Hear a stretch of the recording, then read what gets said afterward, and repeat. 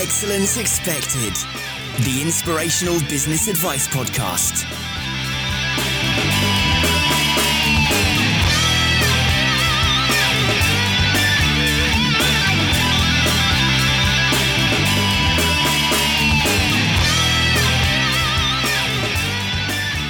Hey guys, welcome to another episode of Excellence Expected with me, Mark Asquith.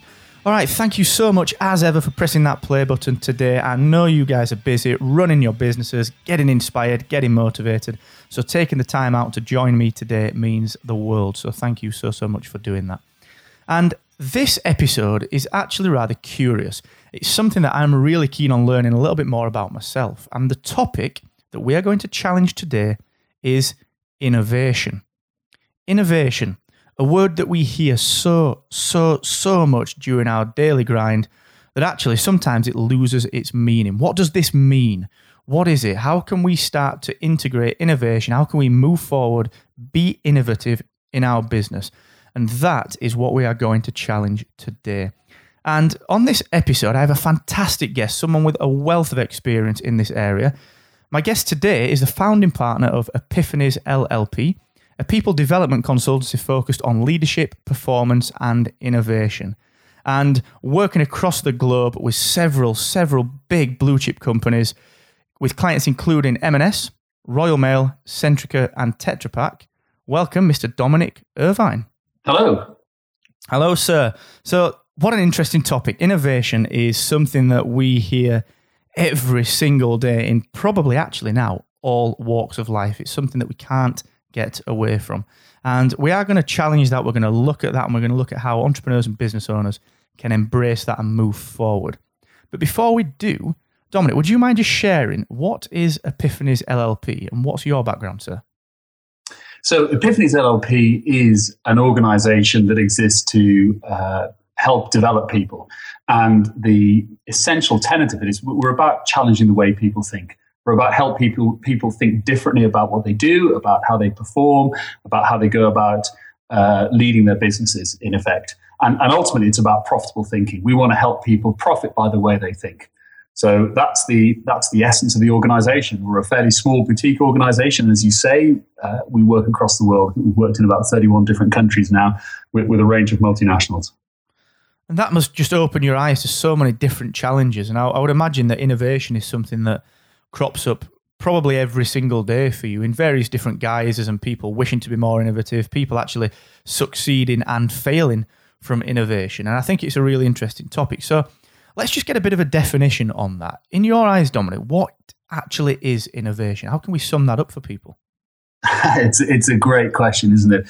At its simplest, there's a guy called John Hemring who defined innovation as creativity with a job to do. And I love that definition, because what essentially it means is not good enough about just to come up with new ideas and fantastic new ways of doing things. It's about translating that into practical things you can actually do in the business that deliver a business result. So if we think about creativity with a job to do, then the next thing we need to think about with innovation is there are different types of innovation.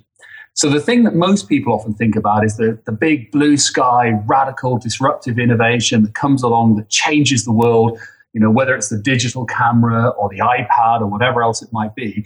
And yes, that is an important dimension of innovation, but they're very rare, they're very disruptive, they take often decades to come to fruition in terms of the development of those things. And so actually that's quite hard for us in business to always be thinking about disruptive innovation. Another type of innovation is incremental innovation. And that's where we take an existing idea and develop it along a pathway, either exploiting more technology or by combining it with other capabilities or skills or whatever, in order to create the next evolution or development of that particular idea. And when we think about innovation, probably in business, 80%, 90%, probably even more of the innovations we talk about are incremental in nature rather than disruptive. But fundamentally, if it doesn't deliver a change in business performance, if it doesn't result in you doing something, it's not innovation, it's just creativity. I love that quote. Creativity with a job to do. That is the best summarization of innovation that I've ever heard. I think that's fantastic. It's great, isn't it? Really, really, really good. And that it's something that I'll probably start to use that myself, because you get you get asked so many times about it. You know, how can I innovate? How can I innovate? And actually, what kind of question is that? How can I innovate? That is such a broad-ranging question. I guess it's rooted from what is within the business currently and what the challenges are and so on. And I just want to lead on to that, because obviously working with so many multinational blue chips, you must see various ways of innovating, various guises that innovation takes. And I want to just talk about the catalyst for that, really. What forces people to think about innovation within their business? Is it a reaction to the market? Is it something that's happened? Is it a world of other things that is just dependent on the business itself? How does that kind of manifest itself? So I think you raised two interesting points there. The first of which is we need to think about innovation, therefore, as a process. If it starts off with creativity and it ends up with doing something, it actually involves an innovation pipeline, as it were, that goes from ideation, which is developing ideas, to the process of evaluating those ideas, to developing those ideas up to things you can take to the marketplace, to then actually testing those, to then scaling those up to a full-scale product or service that you have out there. And so we can think about innovation as the challenges organizations face right the way through all of that chain. And often when you look at organizations, they might be doing aspects of it very well, but there might be other parts of it where they're struggling a little bit. So when we think about innovation, creativity with a job to do really helps us understand that whole process. Now, the next point you raised was about, well, why innovate? What's the reason for innovating? Well, I'd like to kind of stand back and just look at the evidence of history for a second. And I'm going to step out into the kind of world of sport. If you take something like the running a marathon, well, in the London Olympics in 1908, the time it took to win the marathon was 2 hours, 55 minutes and 18 seconds, which is, an impressive time, and it's very good. If you go to 100 years later, in 2008, when the London Marathon was held, the winning time there by Haile Gebrselassie was 2 hours, 3 minutes and 59 seconds. So in the space of 100 years, human performance has gone on by 52 minutes. Now, what becomes even more impressive is that there were over 700 people in 2008 who would have qualified for a gold medal had they been competing in 1908. So we don't stand still. We are constantly evolving. We're constantly developing. Things are constantly getting better. And just to stay in the position of, I've got a really great product, it's really good, why do I need to worry about trying to improve it or change it, means that you're not just standing still, you're actually going backwards, because the world around you is developing forwards, it's moving forward, it's taking advantage of developments, and it's developing its products and services. In the same way as if you bought a Porsche 911 in 1963, the power output was about 128 brake horsepower. In 2014, a Mini Cooper, the sort of mid-range car Mini, has 136 brake horsepower. So in other words, what was once high-performance, state-of-the-art is now just bog-standard performance. So we have no choice. We have to improve what we do, because if we don't, we're going to lose out, and in effect, our business won't exist anymore. So that's the second part of it, is that the drive to innovate is that we have to keep improving. Whatever we do, however we do it. And changes in technology, changes in working practices, all those sort of things like that provide us with the opportunity for that development. That's really, really interesting. And I mean, the way that it's framed there with those real-life examples, when you actually look at it in that context, it's enough to blow your mind. It's crazy. It's something that is very easy for people to react to. And I think the best businesses, the Apples of the world, very obvious example. The Apples of the world kind of get out in front of that, don't they? And they anticipate what people are going to want or create that desire. Let's look at Apple, for example. So let me ask you a question. When was the iPad introduced? 2010, maybe? 11? Bang on, 2010. Since 2010, which at the time of this podcast will be a little under 5 years ago, so 4 years, 10 months, whatever, there's been 6 generations of iPad. So in just that short space of time, they haven't, not only have they carried on developing, they've carried on developing at an incredibly rapid rate in terms of what they're offering out there in the marketplace. It's a constant incremental innovation based on the first radical innovation, which is the iPad. And that's a great example. The iPad comes in, it's a pretty disruptive innovation. It creates a whole new marketplace, which is one of the definitions of something being a disruptive innovation. It either creates a new marketplace or it destroys an existing one. It creates this new marketplace. And since the inception of that, everything afterwards has been incremental in nature. But there's been lots of those incremental steps that they've taken in terms of the product that they offer. It is a really powerful example, isn't it? And it's something that I was only having this discussion yesterday with one of the guys at the studio, and we were talking iPads, and we were saying, well, look, tell me why you need an iPad. And no one had an answer. No one needs an iPad. Everyone just wants an iPad. And that is the power of that innovation, is that you've created something that just generates such desire that we will buy iteration 2, iteration 3, iteration 4. It's just amazing. And that advocacy that comes from it, it's such a holistic kind of outlook from Apple that they've got this entire ecosystem. And the entire thing, when you look back at the App Store, when you look back at the phone itself, when you look obviously at the iPad, even the all-in-one Apple computers, the Macs, right back to the first iMac, everything, that all-in-one, right back to the Apple One. It's constantly innovation. It's basically saying, how can we disrupt the status quo and say, well, this is what people are going to want because of these several reasons. And I mean, and if you think about the iPad, I think what's interesting is it's not just the iPad itself, which is the really, truly radical disruptive innovation. It's what Steve Jobs did around creating the App Store and making it possible for a vast number of different people to write applications that could be used on that device. That's what's made the iPad particularly useful and sticky in terms of its presence in all of our households, is the fact that there's this wealth of ways in which we can interact with it that suit our personal life, that we deploy to make our lives a little bit easier in some way. And although people sort of say, well, what do I use it for? Actually, people use it for consuming content. And what the apps enable them is to consume the type of content in the way they want to consume it. So the innovation of the iPad isn't necessary. And this is an interesting point around innovation, is that we often end up very, very focused on the product, but sometimes it's what sits around the product that offers us the greatest opportunity for innovation. So if we think about that in terms of just a product, so let's suppose you produce juices or something like that, and you've got a big installation line that packages up juices, puts them into cartons, and takes them out to the marketplace, and you do whatever you do with them. Changing the shape of the packages, changing the type of caps you've got on it is a big structural investment you've got to make in your factory. But you can innovate maybe around the social media space that sits around that package. You can innovate around the marketing that you do that's associated with the product.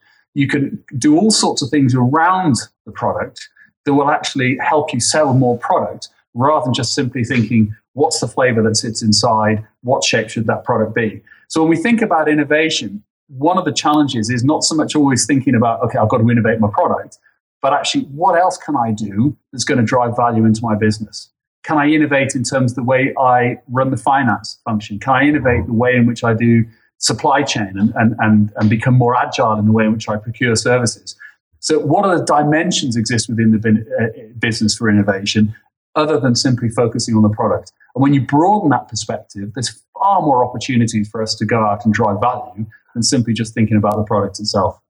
I think that's really important to remember as well, the different angles from a business perspective regarding innovation. So the two things that really spring to mind for me straight away is, you mentioned the marketing there, and people are becoming, and have to become, in this world of distraction and lower attention spans, and the iPads that are taking all of our time and our attention away from kind of traditional marketing.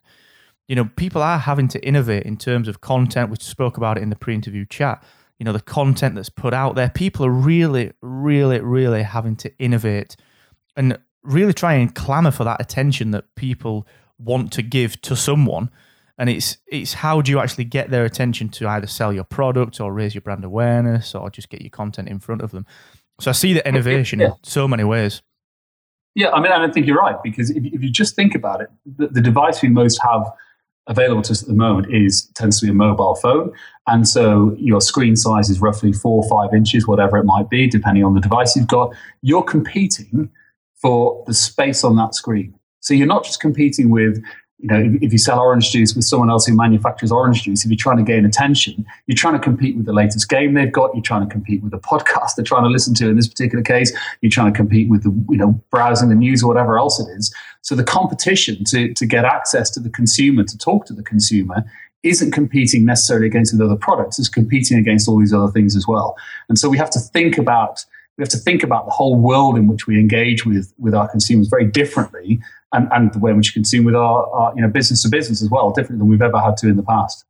I entirely agree with that, and massively, massively important for businesses to take a hold of that kind of content approach and that, getting something good quality quickly to people and making it really, really solid. And the other side of that coin for me is the customer service angle. In this world of transparency and social media, people are expecting extra value and so much more service from brands and from companies now than they've ever done before. And I think that's a huge space in which people are beginning to innovate a little bit further. How can we use technology and marry our own ethics together to bring innovative customer service solutions? It's such a far-reaching topic, isn't it? Again, you're right on the money again. I mean, that's an excellent point. And what I think, in effect, you're alluding to there is open innovation.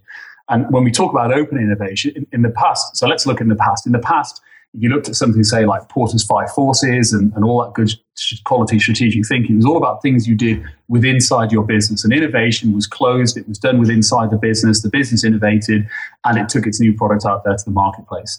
These days, we're talking about open innovation, which is how can I link in with other organizations and work with them in the way in which I develop innovation? But it's not just other organizations. It's also our customers. So here's an analogy for you. Let's suppose someone goes and builds a housing estate and they want to work out where to put the footpaths. Well, rather than actually sit down and say, okay, well, we think they should go here and here. If you just left it a few months and saw where people walked, eventually that would tell you where the right place is for the footpath to go. And I think when we think about innovating, we can do that with our customers. What we can do is engage our customers in the journey of development such that using technology, we're bringing them into that creative process in order to understand much, much earlier, to get their feedback much earlier on in the innovation cycle, to work out, well, the equivalent of where we should put that footpath. So how should we develop that product? What is the right way of doing that? And you see that with Kickstarter projects. You see that where they are going back to the people funding them saying, well, we think we should do it this way or that way. What's your feedback? What do you think? And because, of course, with a Kickstarter project, you've got an interest because you put a little bit of money into it, whatever else, you tend to get much more actively engaged with how you'd like it to be. And the result that comes out of it is much more likely to be successful when it goes out to the broader marketplace than it otherwise would be. So the idea of bringing the customer into the process early is really valuable. And you might think, actually, we want to be careful because we don't want to show them too much or whatever. There's a great piece of research that was published in the Harvard Business Review, I think it was last year, where they did some research in restaurants. And what they did was they looked at customer service and the customer experience and the quality of the food that was provided when you had an open plan kitchen, or where the chefs could see the customers and the customers could see the chefs, and where you had a closed situation where the chefs couldn't see the customers and the customers couldn't see what was being cooked. And what actually happened is that customers rated the meal much better when they could see the chef preparing it, and the chef made better quality food when they could see the customers consuming it. So there's a piece in here that feels a little bit counterintuitive, is that if we involve people earlier in the innovation process, they might see things a little bit more clunky and so on, but they've got a much more vested interest. They can see the hard work that's taking place, and they become more engaged with it. So open innovation is about establishing those connections. It's establishing those networks where we bring people together to develop our products and develop what we take out there to the marketplace. And I think the consumers actually really like that. Your clients, your customers, the people that you service actually really value that, because absolutely with Kickstarter, you've got a vested interest in what's going on because you have put some money into that. But likewise, if you've built a following, if you've built an audience through content, there's a lot of podcasters out there, Tim Ferriss, Pat Flynn, John Lee Dumas, Michael Hyatt, guys out there, they're doing a fantastic job of building a tribe. And every product that they put out there is a direct reaction to that audience asking for that solution. And it's such a world of, as you say, I love the idea of open innovation. It's such a world of rapid response and rapid prototyping, openness, transparency, not only in communications, but in products and services, that actually it's a win for everyone. If you innovate, if you embrace that innovation and take it out to the world, your customers, your clients benefit from a much better product. And actually you as a business benefit from so much more than that. So I think that is such a fantastic placement of innovation. And just as we enter the last... Sorry, go on, Dominic, you were going to say? I was going to say, just it works on a business-to-business environment as well. So you've been talking about business-to-consumer, which is absolutely right and very powerful. It also works business-to-business. I was quite scared of doing this a few years ago because we design development programs for organizations rather than for consumers. And when we started to invite our clients into the development sessions for how we were looking at developing either their leadership programs or innovation programs, I was always a bit wary because I didn't want them to see the kind of that thinking process and for them to worry about maybe we hadn't got it all thought through. But actually, when we did start doing that, we ended up not only with much better solutions because they were able to give us better insights, but they seemed to really enjoy the process a lot as well. And it was about having confidence in what you do in order to engage with other people in that way. And the challenge I put out there for people who work in business-to-business environments, if you think about who supports you out there, the group of consultants you might use, the network of friends, and those sorts of people who help you with that, with what you're doing. The chances are you've known those people for longer than the team you work with in the organization. So when you think about your team, the question I ask from an innovation perspective is, who is your team? Is it that broader group of support people who've been with you for decades, or is it the people you directly work with now? And the answer is it's both. And it's how you actually get value from both those groups of people in terms of developing new ideas and how you're going to implement them that I think open innovation takes us down the path of getting value from.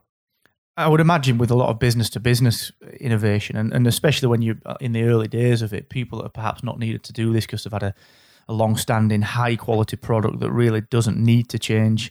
I would imagine that's quite a fearful thing to do. We're actually opening ourselves up to something that we've never done before, which is open, honest feedback on something that actually perhaps we're not overly comfortable with. And that has got to be a challenge that faces small, medium, and corporate enterprises as well. Is that something that you find actually when you're working with these blue chips? Is there an element of this is kind of new ground for us? Yes, there is, and there is a fear, and the fear comes with, and it's not the fear where you think it would be. It's not necessarily the fear about the ideas or whatever. Actually, more often, it's about it comes down to very human things that we don't want to be found out. We don't want to be found out not being capable of doing this sort of stuff or whatever else it might be. And those are actually the barriers that get in the way of genuinely becoming part of this. And the fear of losing skill. If you think back to just look at history, the introduction of the typewriter and the reaction against that because the impact it had on sort of work productivity, and lots of people resenting it, and this shouldn't happen, it's the wrong thing to be doing. And then the introduction of word processing machines had the same impact. We don't need computers, the paper system works just fine. Every single time we come across new ideas coming on board, there is a degree of resistance to it. And the resistance isn't that it's a bad idea, it's the fear associated with whatever it is that you're trying to introduce that you've got to manage, not necessarily the idea itself. And that I think brings on to one of the most important aspects around innovation is that it's not coming up with new ideas that's the difficulty, because that's actually the relatively easy bit. The hardest challenge you will face is escaping from the old ideas. And history tells us this time and time again.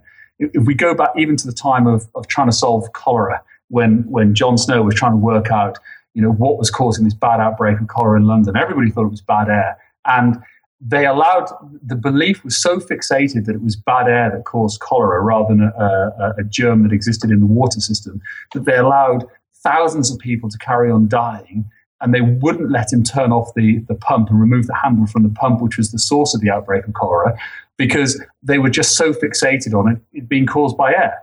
Now, once they did finally break through that, they immediately were able to identify that it was the cause of the outbreak, and eventually that led on to the whole study of epidemiology and understanding, what caused illness and disease and things. And it was a big breakthrough in medical science. But it took a long time, and a lot of people died as a result. And we saw the same thing with scurvy. The cure for scurvy was discovered in the 1500s.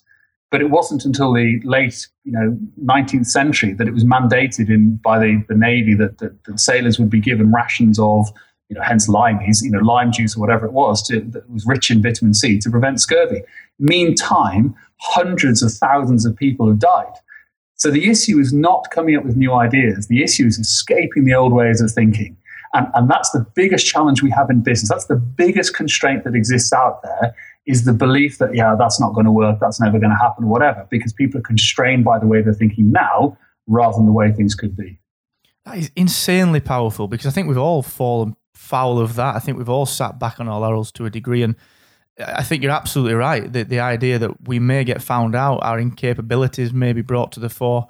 I think that is a huge, huge thing for entrepreneurs, especially people that are perhaps there and they've created a business, a really solid, high growth business with great success, and actually finding itself needing to diversify a little into an area that perhaps the founder or the CEO doesn't actually understand. That is when challenges really, really crop up. And I think that's so powerful. People just sat there listening now, can probably identify that within themselves. So I think that's superb. And actually, that leads beautifully onto the famous actionable tips section of the Excellence Expected show.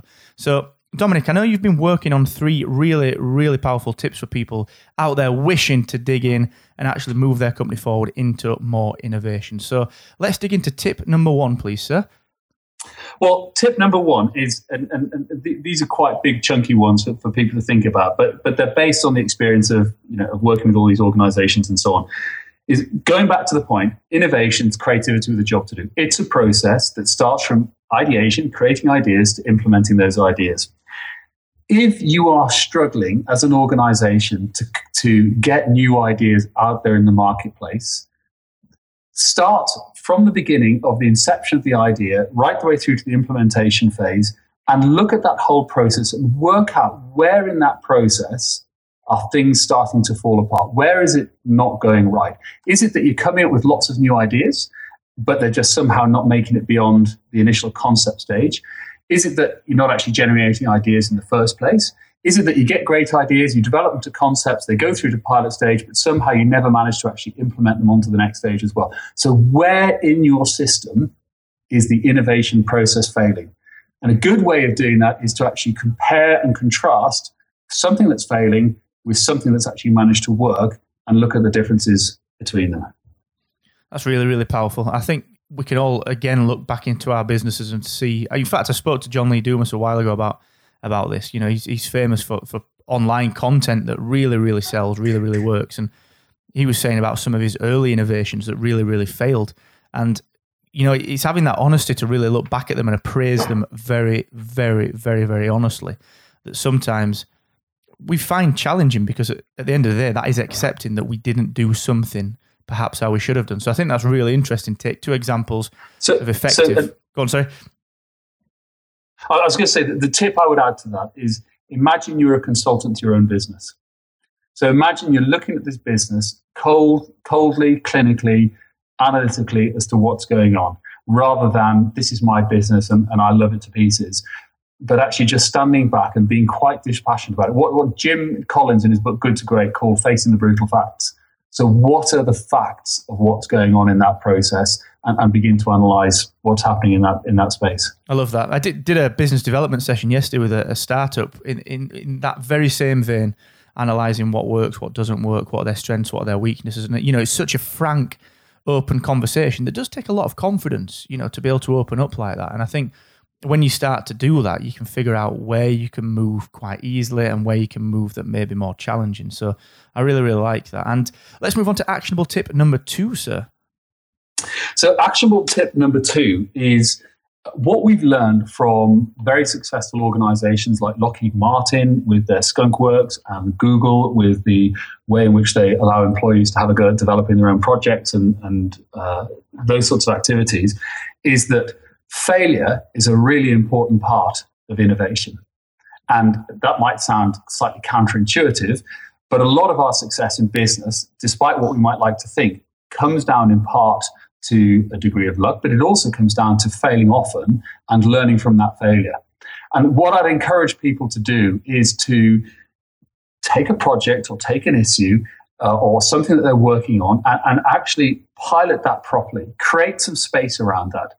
Take away some of the rules and the constraints that normally exist within your organization. Perhaps that they've got to deliver a certain result by X, or perhaps that, however you set up the budgets associated, or perhaps the reporting lines, or whatever you do. But actually create a group that can work on something that's maybe freed up from some of those constraints, and allow them to go out and pilot, and allow them to go out and fail.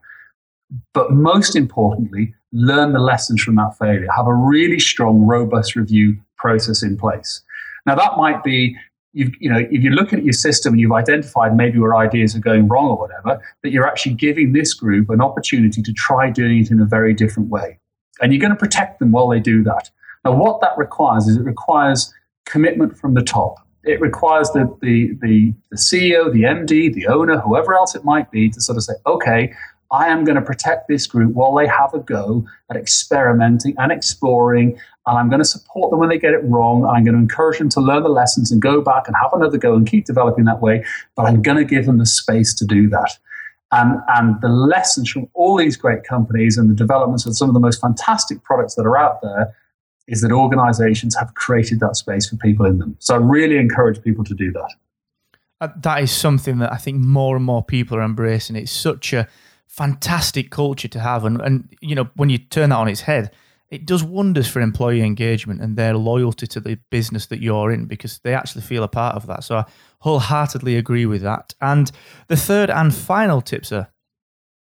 So the third and final tip is one that I'm going to give that can be used every day in most meetings by anybody in the organization as a way of beginning to drive a different way of thinking about how they might solve problems and therefore innovate new and different ways of doing it.